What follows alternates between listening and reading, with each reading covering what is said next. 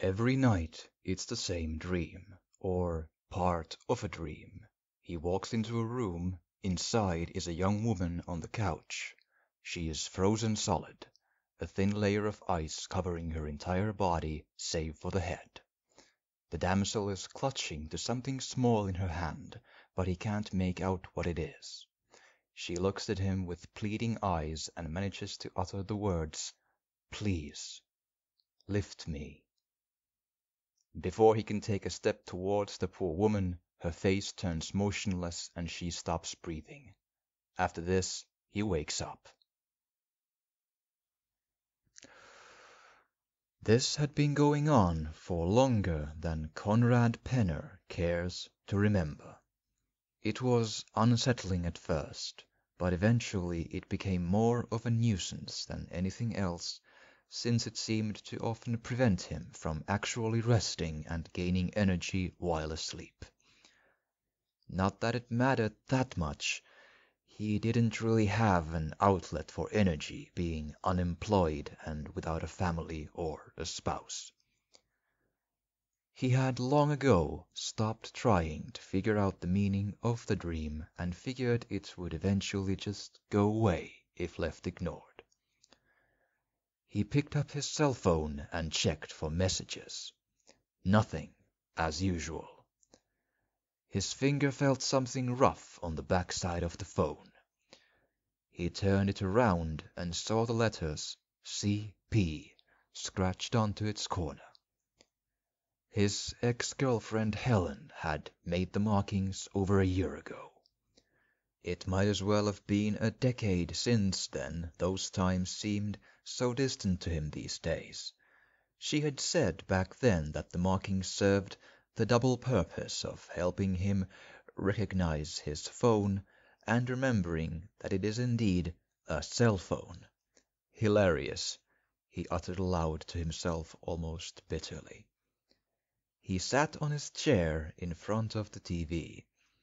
It was already late, but he figured he could watch something pointless anyway, since it wasn't like he had some errand to wake up to in the morning. He was tired, though. The dream had taken its toll. He turned on the TV and settled on the channel that was showing a thriller about some detective trying to solve a murder. Fair enough, he thought to himself. Sat back and tried to relax. Soon his eyes started to feel heavy as he listened to the sounds of the city outside the window. Again, the same dream. It even seemed that the dream looped once, and the events played out twice in exactly the same way in one night.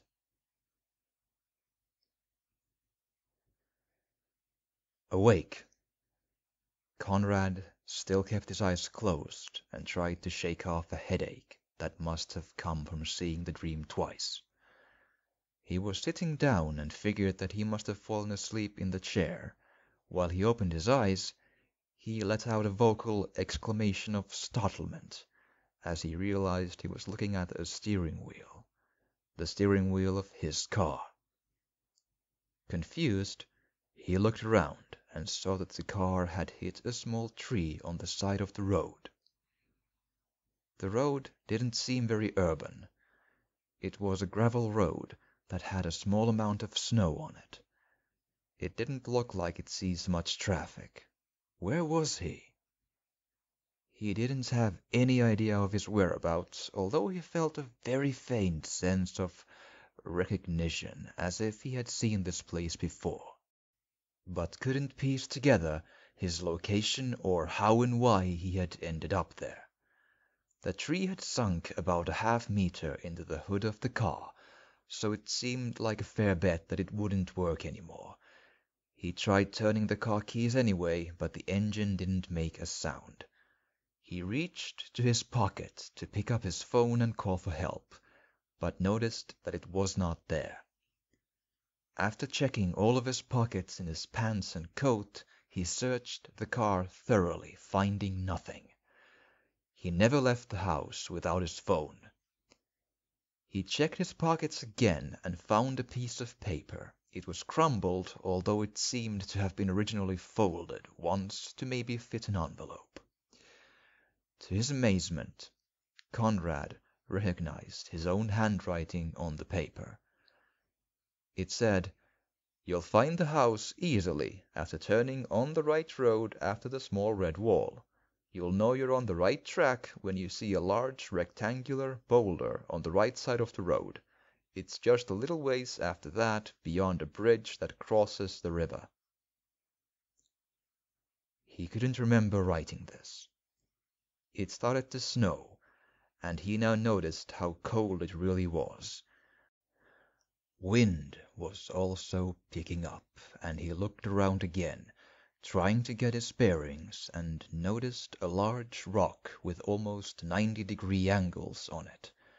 It must have been the boulder mentioned in the letter, he thought. The surreality of the scenario baffled him, but he knew he had to find shelter, and the letter mentioned a house in the direction of the rock. Conrad started walking, passing the large boulder on his right. He turned to look behind him and stared into the dark tail lights of his car. Shaking his head, he continued on toward the unknown.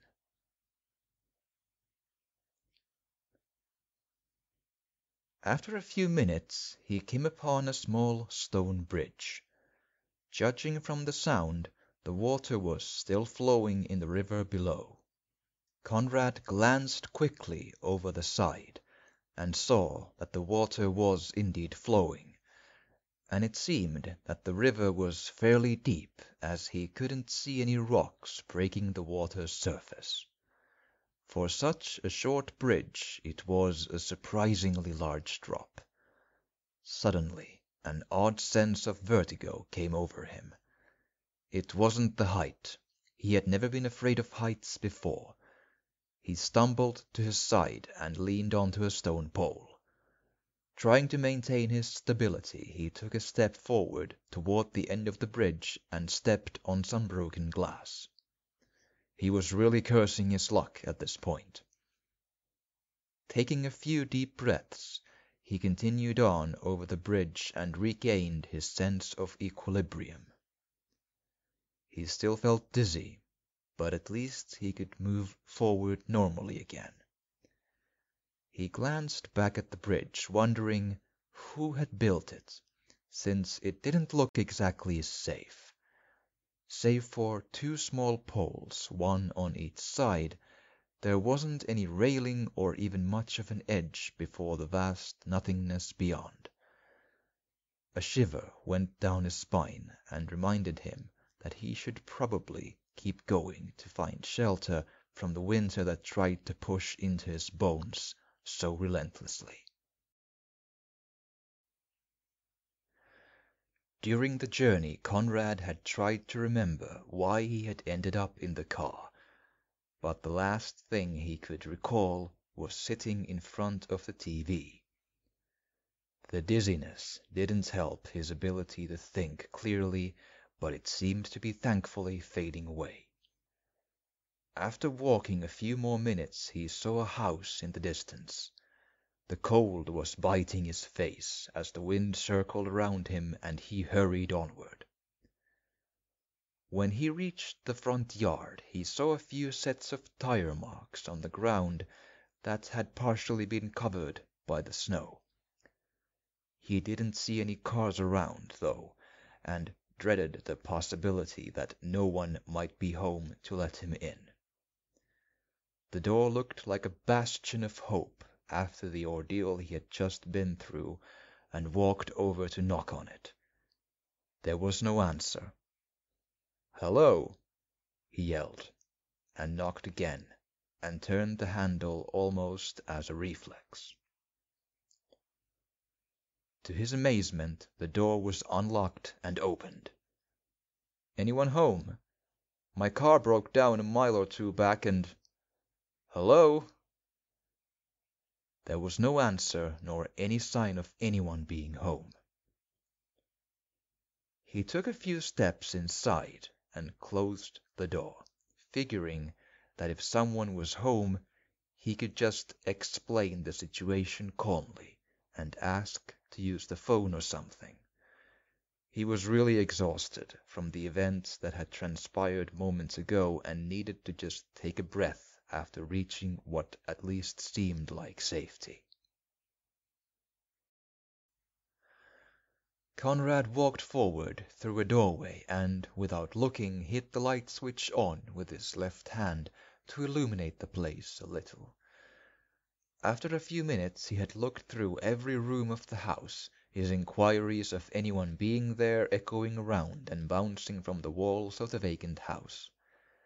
It wasn't a huge place, one floor consisting of a kitchen, a living room, and a small room between them that linked the two and the front door together. The kitchen also led to the bathroom that he also checked, just in case someone had fallen asleep in the tub or something and hadn't heard him yelling. The furnishing was pretty basic: tables and chairs in the kitchen, a sofa, and a television in the living room. The place didn't have much of a lived-in feel, no opened mail anywhere or used plates or such. The only signs of life that were immediately apparent were a few rugs that had been pushed out of place in the kitchen and the tire tracks outside. After a few minutes of searching, it seemed pretty apparent that there was no phone in the house. He cursed vocally. One would think that any kind of a house would have a phone. He weighed his options. It didn't seem like a viable idea to brave the journey outside back to his car and onward from there, since he had no clue of how far he would have to journey in the cold before reaching help. Although he figured that the walk would probably be completely survivable, since no place should be that remote, he still didn't feel like risking it, especially since he was now in the comforting warmth of this small building. He felt tired anyway, and a small clock on the wall told him that it was almost 5 p.m., and indeed it had already gotten fairly dark outside. It seemed like a viable option to just stay here and wait for whoever owned this place to return. Then he could just explain the scenario to the owner and the situation would resolve itself even if the person would get scared and call the police. He figured that the end result would place him safely back home eventually anyway. The couch looked very inviting, and the TV just might be the thing to remedy the agitation that plagued his mind after all that had happened. He didn't even take off his coat and just lied down, placing his feet on the armrest. He noticed a remote on the table next to him and turned on the TV. As he put down the remote, he noticed a small piece of folded paper on the table as well. It stood out since it was the only item on it.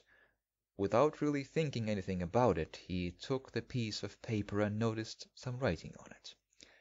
It read, "Have we done something to fill the need? For you can't hear anything when your eyes bleed." Conrad shuddered at the macabre text and put the piece of paper back on the table.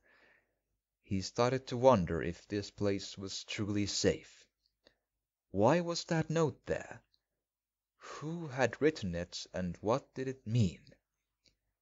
As he pondered this, he started feeling dizzy again. The vertigo also seemed to return and his whole body just screamed for some rest. Soon Conrad gave in to the exhaustion and lost consciousness. Awake. The sunlight glared in from the window. Conrad stood up from the couch and noticed the TV had shut down on its own. He looked around and felt a serious sense of disappointment. He was still in the mysterious house, and apparently everything he had experienced was real. He stood up and noticed the piece of paper was still on the table. It wasn't folded though, but crumbled. curious, since he distinctly remembered simply putting it neatly back on the table last night. He picked up the paper to look at it and maybe try to make some sense of it. After turning it around for a few seconds with an expression of confusion on his face, he dropped it to the floor. The paper was blank. He buried his face in his hands and wondered what the hell was going on. Was he going insane? Why couldn't this all just be a strange dream? He suddenly lifted his head and looked to the distance and thought to himself, dream. What did I dream of last night? He struggled to remember, but managed to recall a few visions of visiting some town, meeting some random people, driving, and feeling happy. Suddenly he started to smile. I didn't see the nightmare, he thought to himself. He was still utterly confused about what had happened to bring him here, but this was still such good news that he thought that maybe all of this was in the end a good thing. He walked into the kitchen since he was feeling a bit hungry and opened the fridge. There was nothing inside except for a small brown glass bottle that didn't look like it would hold anything edible. The text on the label had worn off into a faint, smudged mess. He took the bottle to examine it more closely and removed the cork. Feeling curious, he smelled the contents carefully and immediately started to feel unwell as the scent stung his nerves like a needle from the past, rattling his brain. He couldn't really describe even to himself what that sharp smell was, but it somehow did feel familiar. He had definitely smelled it before sometime, he just couldn't place it. The liquid inside the bottle was obviously not useful to digest, so he put the container back and closed the fridge. His gaze then turned to the large freezer that had a lid on the top. He figured there would have to be something to eat in there, and attempted to open the lid. It wouldn't budge. It didn't feel completely stuck, more like it was locked, perhaps. He looked around and indeed noticed a heavy padlock on its side. Why would anyone need to lock the freezer in his own home? He was about to give up on his search for food, but then noticed a key on the floor below the padlock. He figured he might as well try it. The lock clicked satisfyingly when he put the key in and turned it. The lid was immensely heavy. Closing his eyes, he strained his muscles to push it fully open. After opening the lid, he opened his eyes again, and wished he wouldn't have.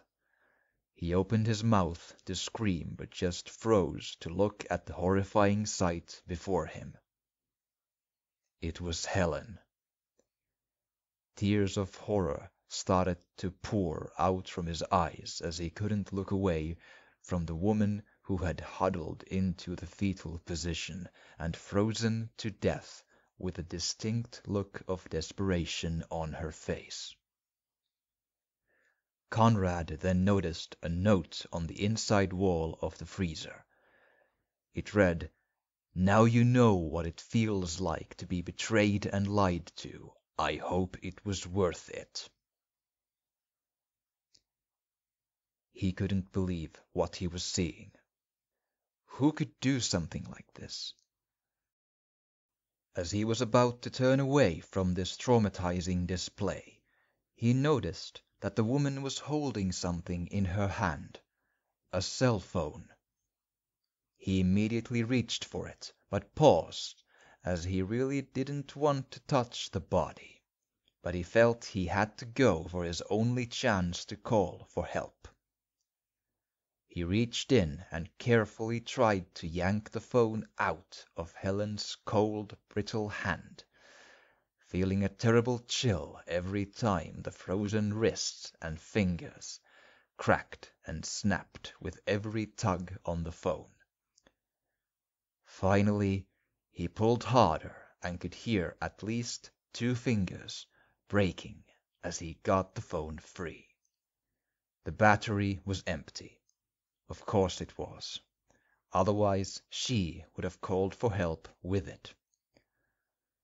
Suddenly, he realized the phone wasn't hers.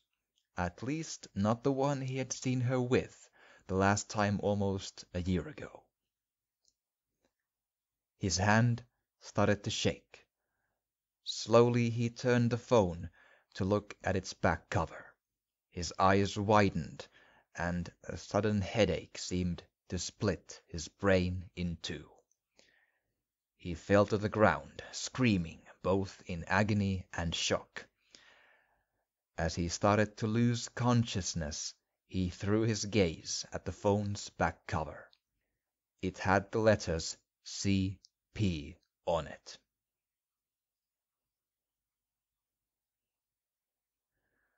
Conrad opened his eyes as he was lying on the kitchen floor. He looked at the clock and noticed that he hadn't been out for more than an hour. He stood up and looked again into the freezer with a grim look on his face. He felt like he should say something, but couldn't really think of anything. He didn't even know what to think anymore. Now everything made sense, but what now?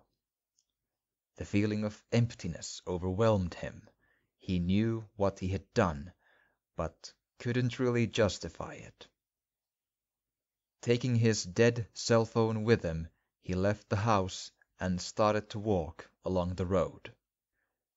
He hadn't bothered even to undress inside the house, so the bite of the cold didn't feel all that bad. The world was bright and calm, and the rays of the sun bounced around in the snowy landscape. But for Conrad, the world was in flames. He came to the bridge and noticed a set of half snow-covered tire tracks that led over the edge right next to the stone pole to which he had leaned on yesterday.